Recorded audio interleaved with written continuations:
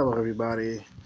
I haven't done one of these in a while. This is Ignorant Bliss, and I'm going to do a review. Um, this is for the 2018 version of Suspiria. So, some of you might know, some of you might not know, might be cinephiles. Back in like the 70s, late 70s, Dario Argento put out this horror film. Kind of like, man, maybe, is it art horror? I'm gonna use that term. That might not even be a term, right? This film by a dancer ends up in like a coven of witches. It's really weird. Color's really bright.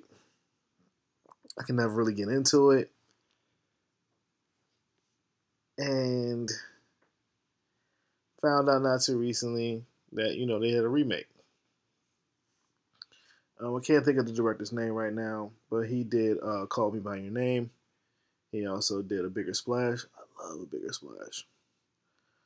Some of the actors that was in that film starring this one, namely Tilda Swinton and Dakota Johnson. Tilda Swinton plays like three characters in this. The story is more is now he calls it now an homage to the remake.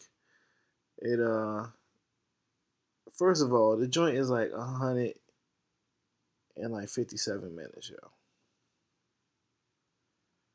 yo. 157 minutes. It's a long movie, y'all. It's not like as long as like director's edition's Lord of the Rings, but the director's edition Lord of the Rings is like super fire. You got action sequences and Gollum and wizards and giant birds and stuff like that. This joint, man, okay. Some of the plot is a lot of the same. Dakota Johnson plays a dancer by the name of Susie.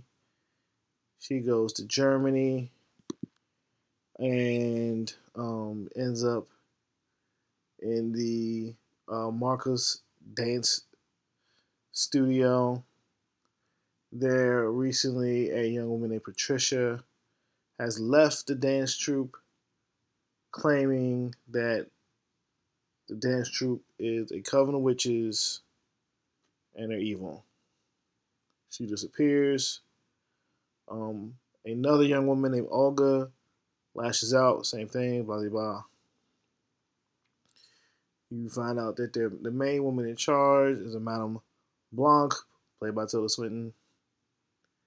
And she takes a keen eye on Susie because of her potential, because of her dancing, which is the way in which they do their spells, because, spoiler, they are witches.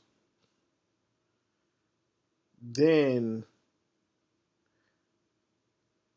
really, who knows what goes on?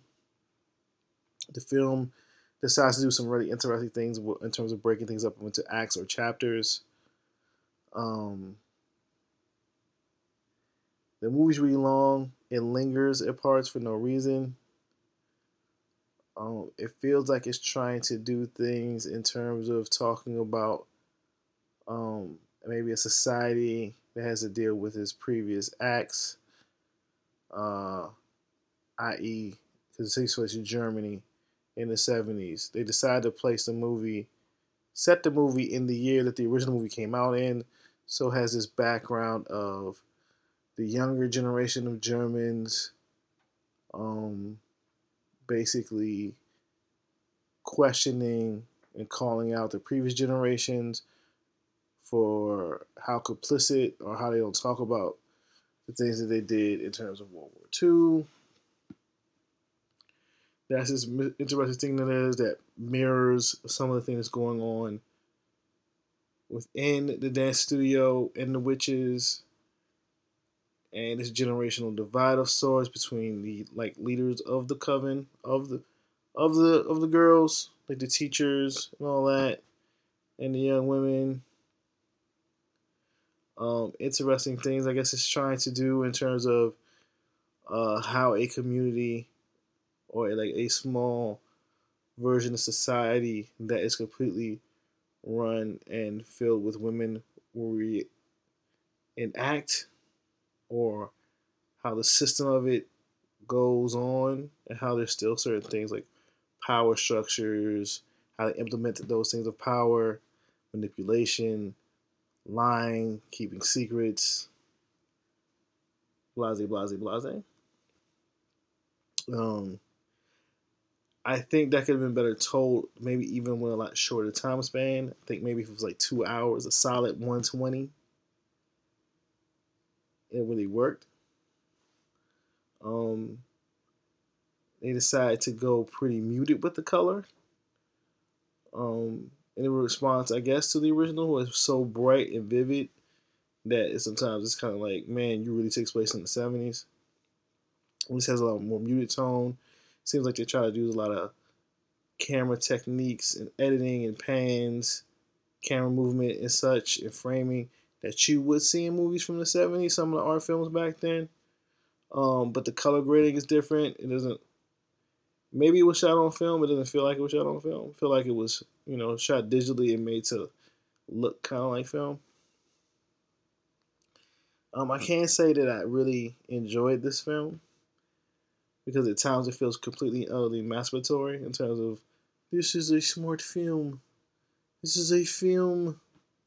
It's not some movie. And I'm like, it's just really about some witches. Like, you could have had a lot more fun with this. The ending, the climax, not the ending. The climax is hella weird. It's something that you might have to see, but it also kind of almost at a certain point a little bit too tongue in cheek and being weird at the same time. For being weird's sake. Yeah, Tom York of Radiohead does the music. Music is on point. Really works well within the story. Even though I have issues with the story, builds tension, draws you in, does really key storytelling components, puts you in the right moods at certain points. So even if you really don't know what the hell is going on, the music is kind of letting you know through feeling kind of what's going on, so you don't could be completely lost. I would review this on Adobe Radio. I think I gave it like a 6 maybe out of 10. If I'm going with stars, maybe like a 2.5 maybe just a solid 2. This was not fire. I wish I was more entertained. But that's it for this one. Ignorant Bliss is on iTunes, Google Play Music, SoundCloud, Stitcher, Mixcloud. It's also a part of the Taylor Network of Podcasts. It is also part of Critical, the Movie Review Network on Blog Talk Radio.